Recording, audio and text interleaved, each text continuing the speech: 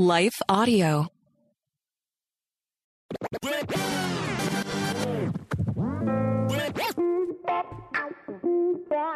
Hey, welcome to the Gospel Rant. I'm Dr. Bill Sinyard with Gospel App Ministries. So for you who have just joined us, this is a rant. We are going to go places that most dare not. This is not just a Bible study.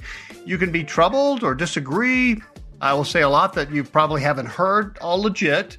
So like any rant, just listen, weigh it, study it, look at the passages, think and see if it has any merit. So why have we picked a rant? First of all, it's a lot of fun. But secondly, there's a lot of times in the history of biblical interpretation and application where we get stuck in exegetical ruts. One person 50 years ago said this, and then the next person repeated them, and so on, until we think we've understood a passage. But in fact, we've just stopped doing good exegetical Bible study. We are mining a bit deeper, and we're open to seeing something different. I'm just saying. All right? And we need to get the Sermon on the Mount right. That's where we are. It's the foundation of all of Jesus' gospel and his life. I think that we have been a little sloppy with it. So listen, invite your friends to Gospel Rant, your enemies. Tell your Bible study group, your missionaries, your pastors, your family. We're cool with all of that. Send it to your email list, Twitter, Facebook, whatever you got. Thanks ahead of time. And if you want to give me some feedback, I encourage that. bill@gospel-app.com. You won't be the first. Believe me. Be kind. Now listen, before we plunge in, many of you already know that the Gospel Rant is now partnering with Life Audio in this podcast. So that means a few changes, not many, but here's one. We're going to take a short break to hear from a sponsor. That's right, we have sponsors. When we come back, we will get back into the Sermon on the Mount. Stick around. Well, good day to you. It's Joel with The King Country, dropping in to let you know that our brand new film, Unsung Hero, is in theaters now. It's Luke here. We've teamed up with the creators of Jesus Revolution to bring you this adventure of a lifetime. It's a powerful, true story about a family uniting, growing in their faith, and facing the impossible together. In theaters now, unsunghero.movie for more information. Rated PG. Parental guidance suggested. What impacts you every day? There is one book that influences almost every aspect of our lives. Museum of the Bible reveals the Bible's impact on your favorite musicians and artists, the way we measure time, social justice, our national monuments, and more. The Bible's impact is all around you. Discover how at museumofthebible.org/impact. Matthew 5:16. In the same way, Jesus said, let your light shine before men, that they may see your good deeds and praise your Father in heaven. Literally, thus or this way, shine your light. I don't think let your light shine is really accurate here. It's imperative. Shine your light before others in order that they may see your good works and praise your Father in heaven. Oh my goodness, there's so much more here. I love it. Context is everything. Remember, hopefully you've been following us for a while and tracked us during the Beatitudes. The people that Jesus is speaking to have already been transformed, a little or a lot, by the proclamation of Jesus. He's lavished them, this mixed group of not enough Jews and not enough Greeks, people who would not in any way expect much from God or their religion. Their religious institutions. They wouldn't have looked to the heavens for a benefactor or a patron. They would have thought they hadn't earned that or they had forsaken that. And remember, they were in an honor-shame world. They would have assumed that they had messed up, they had sinned, or their parents had sinned, right? That bad theology. And they were being punished since so many wouldn't have been welcomed in the temple, or if you were a Jew, maybe not even the synagogue. They didn't have a lot of hope for an offering to assuage God's justice. They didn't have a benefactor, a patron. So they were stuck in a hole, a deep, lonely hole with only a shovel, until Jesus on this slope in Galilee. And Jesus gave them a gift, himself, that usually was expected to only be offered to the worthy, the pure, the holy, the righteous. So think Sadducees and Pharisees and synagogue rulers and Essenes, righteous men and women, but not them. And yet Jesus is proclaiming already in the Beatitudes, if you've followed us through the Beatitudes in earlier podcasts, to think of the promises that God made to Israel. These people, Jews and Greeks, and beat up Jews and Greeks. And remember what he says in Matthew 5:3, heaven is yours, meaning God is yours and you are God's. 40 times God says that to the Israelites in the Old Testament. It's shocking. And Jesus is offering this incongruous gift to them, not because they are worthy, to make them worthy. It's unbelievable. And Jesus has that authority. And remember, he doesn't say, heaven is yours if only you did this more, fill in the blank. Maybe you became circumcised, you made a sizable offering to the building fund, you went and got baptized by John the Baptist, you stopped sinning, or even to follow Jesus. He doesn't say that in the Beatitudes. Just a chapter before, Jesus commanded his disciples, the 4 disciples anyway, to follow him. And here, he doesn't say that. It's not recorded anyway. They did, though. The akloi poloi, we read in chapter 8, this vast crowd, apokalutheo, follows him in the same way, the same Greek word that the disciples did. Something happened. So he also says in the Beatitudes, they're going to be comforted by God. Well, why? What did they do to deserve that? What do they need to do? Well, he doesn't list anything, right? And the law is still the law. Jesus is not against the law. We're going to get into that in the next podcast. Yet he doesn't even mention the law in the Beatitudes. Isn't that fascinating? Every fiber of my being would have wanted to say, if you comfort others, well, then you just might expect, if you did enough, you would expect God to comfort you. But, if you don't say that, aren't you afraid of enabling bad behavior, just telling them that God's going to comfort them? If you just say God will comfort you without any quid pro quo, right? Doesn't God understand? And then he says, you will inherit the land. Think of that in light of the context and current events, Israel and the land of Israel. What? And who is he saying this to? Good and righteous, faithful Jews who obey the Torah? Well, yeah, they're there, but now there's a new category. The meek are the ones who are going to inherit the land, those who can't fix their own lives. They can't kick their addictions. They can't restore broken relationships. Oh my goodness, they're sinners. Why in the world is Jesus giving the land, this cherished, promised land, to this generic category, the meek, the ill-prepared, the unprepared? Well, one answer is, look, the first category, the good and righteous, faithful Jews, didn't exist. There's no Jew, particularly on that hillside, who would have raised their hand and said, bingo! They're only from God's perspective, the meek, the Anawim in the Hebrew. These are people who have failed the covenant. They are to one degree or another unrighteous per the Torah, unfaithful per the Torah, sinners, impure, unclean. Now listen, this is God's DNA. This is so important. Without letting go of the standard of perfection to the law, Jesus is rescuing law failures. And this is eventually going to require that he satisfy the demands of the law for justice for all who become his disciples. That's the cross, right? But he was willing. That's why he came, among the other many reasons.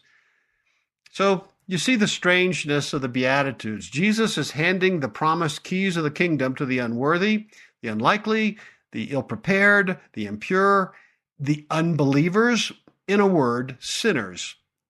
And by the way, as of yet, unrepentant. In the Beatitudes, Jesus never requires repentance either. So these are not the people that should be the ones picked to start a new Torah/gospel movement. And honestly, they're hardly lights. Well, they're lights for selfishness and unbelief, but a banner to the world for a triune God, not my first choice, but it is for Jesus. So what are they a banner for? Well, they represent, in the flesh, they represent a God whose compassion and love rescues failures, unbelievers, who adopts the unfaithful, who marries the impure, and those he chooses, these people, to shine his light through to the world.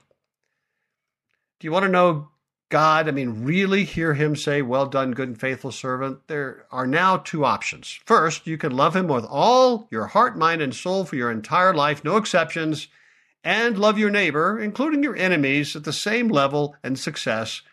Good luck with that, by the way. Or you could respond to Jesus' proclamation of being his adopted child, like the people on the hillside. So if you were wanting to reach a broken world, increasingly secular, self-focused, violent, riddled with racism, inequities, indifferences, slavery, tribalism, strict, often harmful religion, sexism, gender dysphoria, and all the rest, which approach do you think has the best success, even humanly speaking?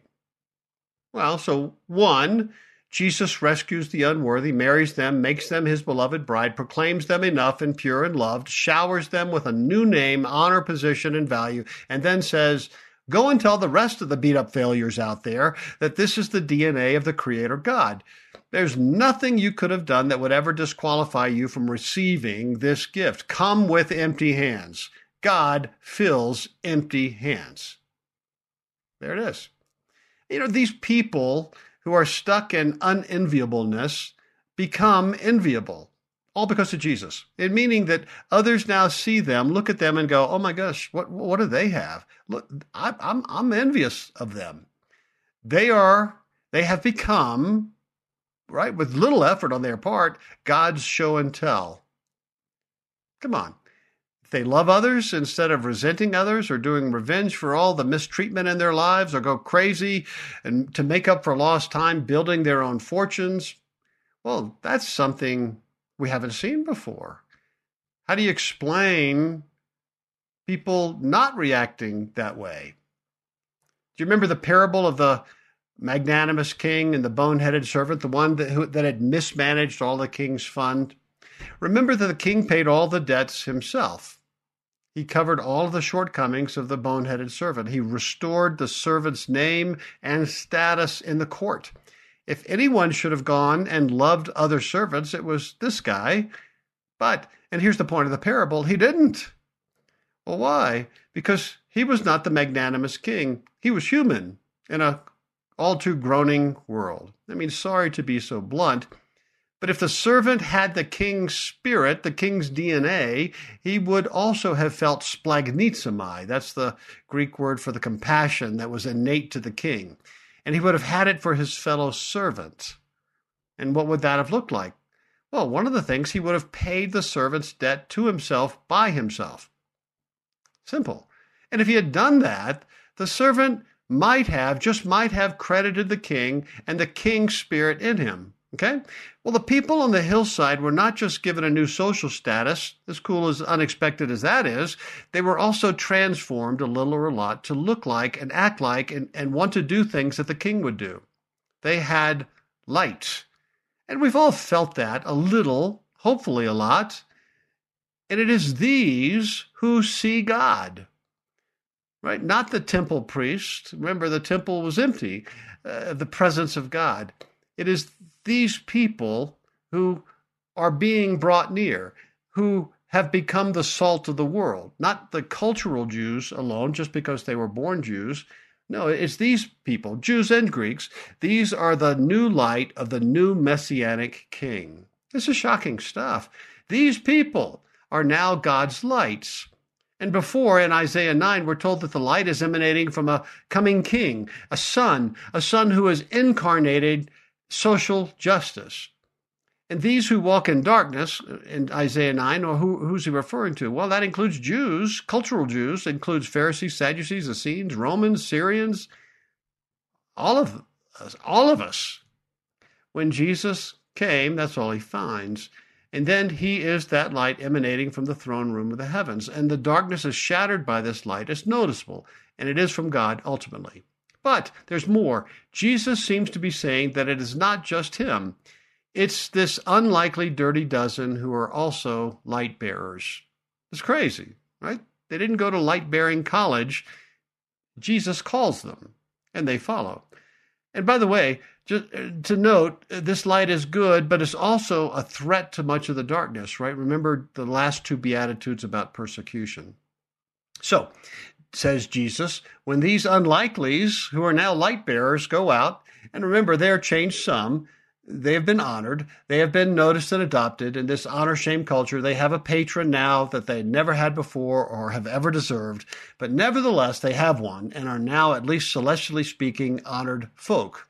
And they had to have felt it a little or a lot. They're less needy, and they might just tend to care for others a little more, comfort others a little more, and maybe people will notice that, but that's not what Jesus is talking about here. And by the way, this isn't Jesus' strategy. It's not a new tactic to, let's do something really good and then people will be attracted to the gospel. That could help, by the way, may be true, but that's not what Jesus is articulating here. Here's what he's saying. Shine this new light, not yours, not you trying harder. It's beyond what you can muster up. And the people who know you, who really, really, really know you, will realize that there's something bigger here. They will see you and hear your new words and see your works and look at your eyes and your heart, and they are going to do something remarkable, right? They're going to hit the ground and praise God. That's what they're going to do. I mean, that's an amazing scene Jesus is setting up. And clearly because God is working through you and the people can see it. And they will see you more of a son or a daughter of your Father in heaven.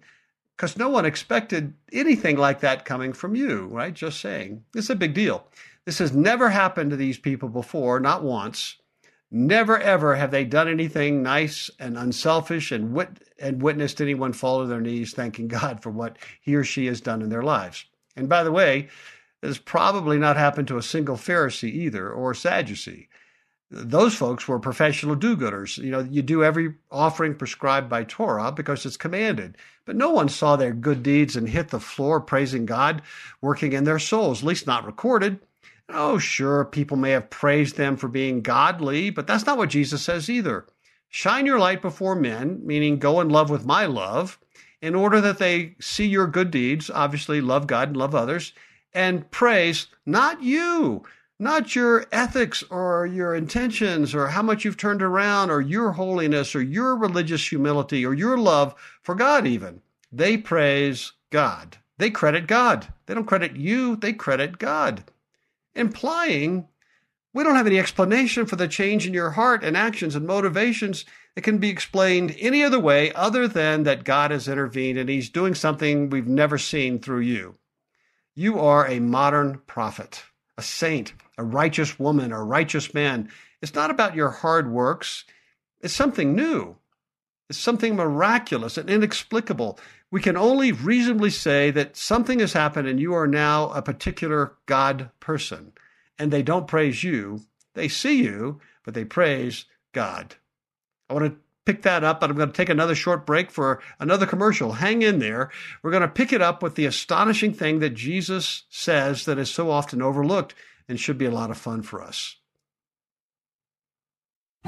What impacts you every day? There is one book that influences almost every aspect of our lives. Museum of the Bible reveals the Bible's impact on your favorite musicians and artists, the way we measure time, social justice, our national monuments, and more. The Bible's impact is all around you. Discover how at museumofthebible.org/impact. Hi, everyone. If you've been injured in an accident that was not your fault, listen up. We have legal professionals standing by to answer your questions for free. Call now and find out if you have a case and how much it's potentially worth. Call 800-497-4410. I'm here with spokesman John Wolf. So, John, tell everyone listening who should call right now. Well, Maria, first off, thank you for having me here. It's always nice to answer the listeners' questions. Now, as far as who should call in, anyone who's been injured in an accident and think you deserve compensation, give us a call right now. 800-497-4410. You'll find out if you have a case and how much it's potentially worth. Thanks, John. You heard it, folks. Take advantage of this opportunity and call now. 800-497-4410. Advertisement sponsored by Legal Help Center, may not be available in all states. All right, welcome back. Stunning, right? If this is a fruit of the Spirit working through them and us, it's a massive strategy for the kingdom that I don't think we've talked much about.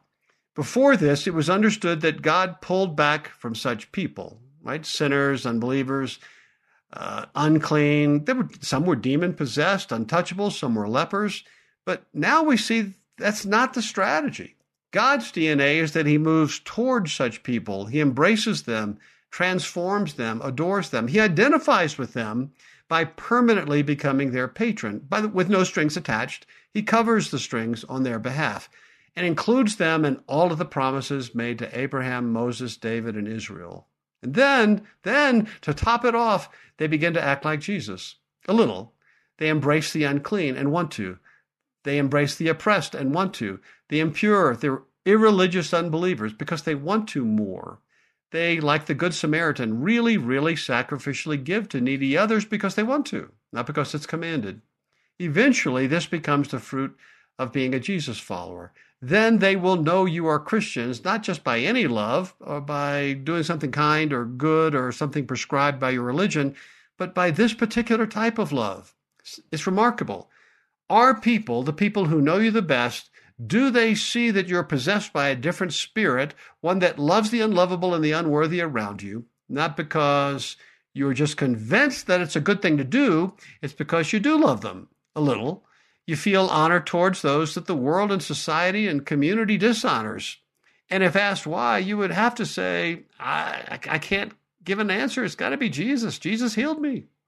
I was blind and now I can see. Think about it. This is the beginning of the end of racism in our world, of sexism, of social injustice. Secularism has nothing on this. By the way, religion has nothing on this.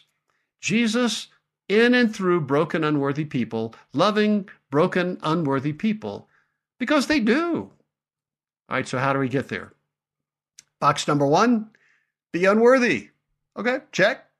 Box number 2, be unlovable. All right, check. Box number 3, be unloving and self-centered to one degree or another.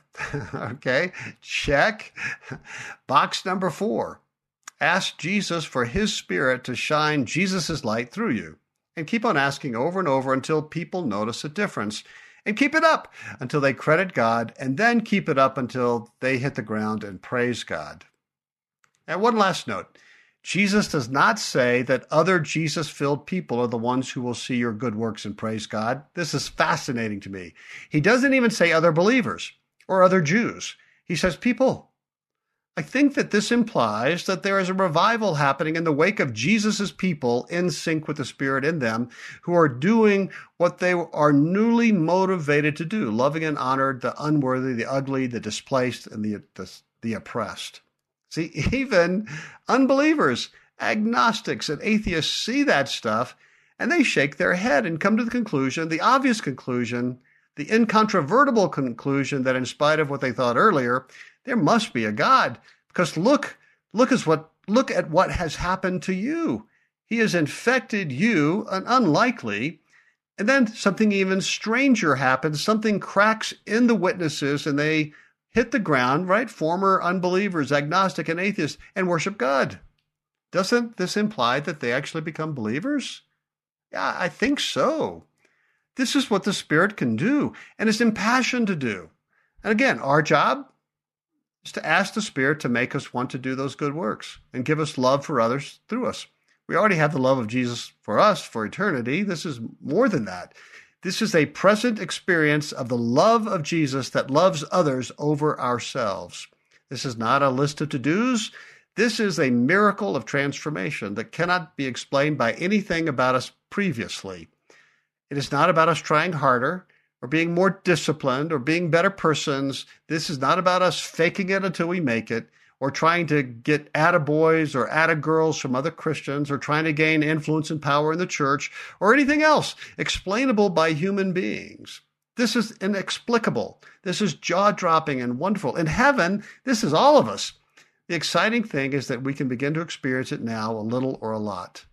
Check out, it's an older song, but Lauren Daigle's song, You Say. Here are some of the words. I keep fighting voices in my mind that say I'm not enough, every single lie that tells me I will never measure up? Am I more than just the sum of every high and every low? Remind me once again just who I am, because I need to know. You say I am loved when I can't feel a thing. You say I'm strong when I think I'm weak. And you say I'm held when I'm falling short. And when I don't belong, you say I'm yours. And I believe. What you say of me, I believe. Well, this, I believe, in conjunction with what we've been talking about, is not human effort. I'm really straining my brain to accept this. It's a human response to a miraculous change within us when we're made to feel loved. Before, we were just on the Isle of Misfit Toys. Remember that? But now we're in the arms of a child who loves us. We're transformed from misfit toy to a beloved toy, and it makes a difference. No one would have said to these people before that they had any light, much less would have shamed them more by telling them that they now had to go and do light, right? They were considered, to one degree or another, in darkness, but something happened, and they would have had to have felt it to believe that they now had that light. Something happened. Before, they were filled with the shame's darkness. Shame is what one person writes, an acutely painful emotion in which the self is experienced as small or childish, worthless and self-condemned and paralyzed and helpless, right? Not enoughness. It involves a feeling of exposure of the entire self and a desire to disappear, to run away, or to hide. There's no light there, no good works for others. This is someone who's just struggling to survive. Another person adds, shame feels like a solitary pain, but in fact, shame in all of its forms is relational. Shame is the experience of self in relation when in relation is ruptured or disconnected. A chronic sense of self and disconnection becomes a profound sense of isolation, which in turn leads to feelings of despair and unworthiness. No light there. Shame is another quote. Shame strikes at our basic sense of worth, making us feel that we are fundamentally wrong or not good enough. Shame becomes part of our global self-schema and becomes a lens which all experience is filtered. No light there. Well, you can see these people have changed. They are now light givers. They went from the hopeless bottom of the demographical food chain, deeply shamed in a very honor-shame culture, which no way that they could fix.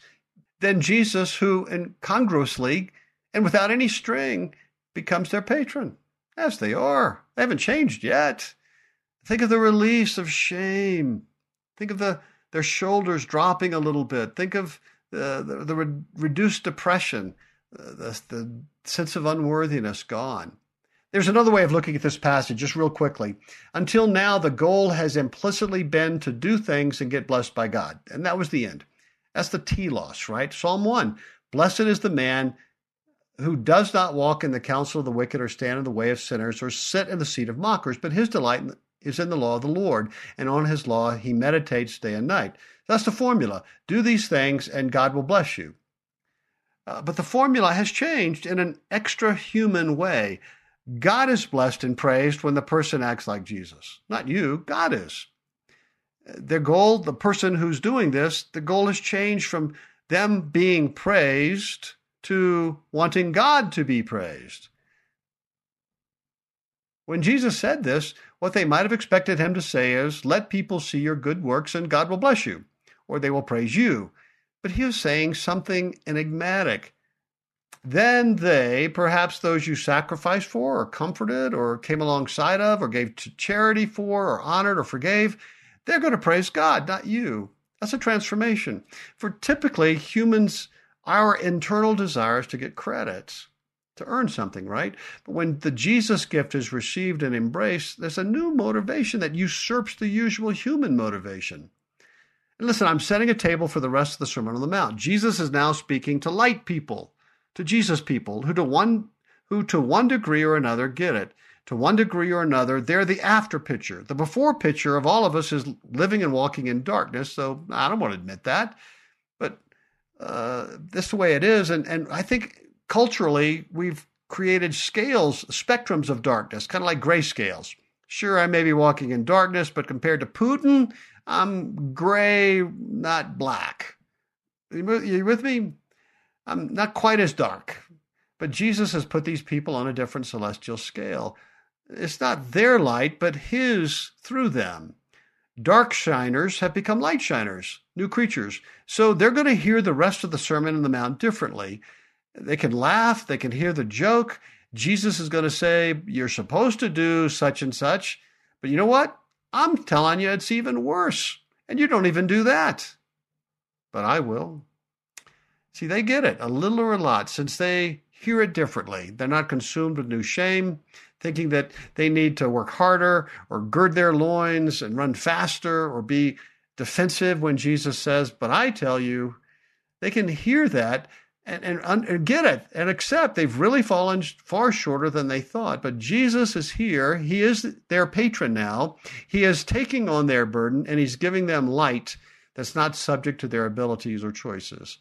They are now the new flawed prophets. It's the Sermon on the Mount pattern.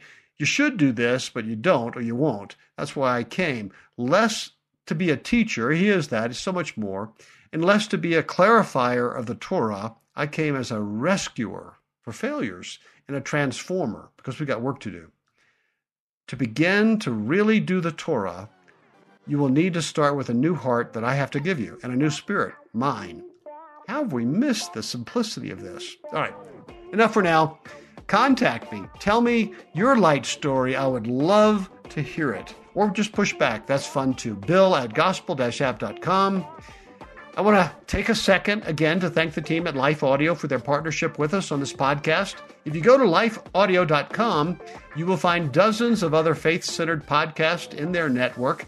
They've got shows about prayer, Bible study, parenting, and now one about a gospel rant. Until next time, take heart, child of God.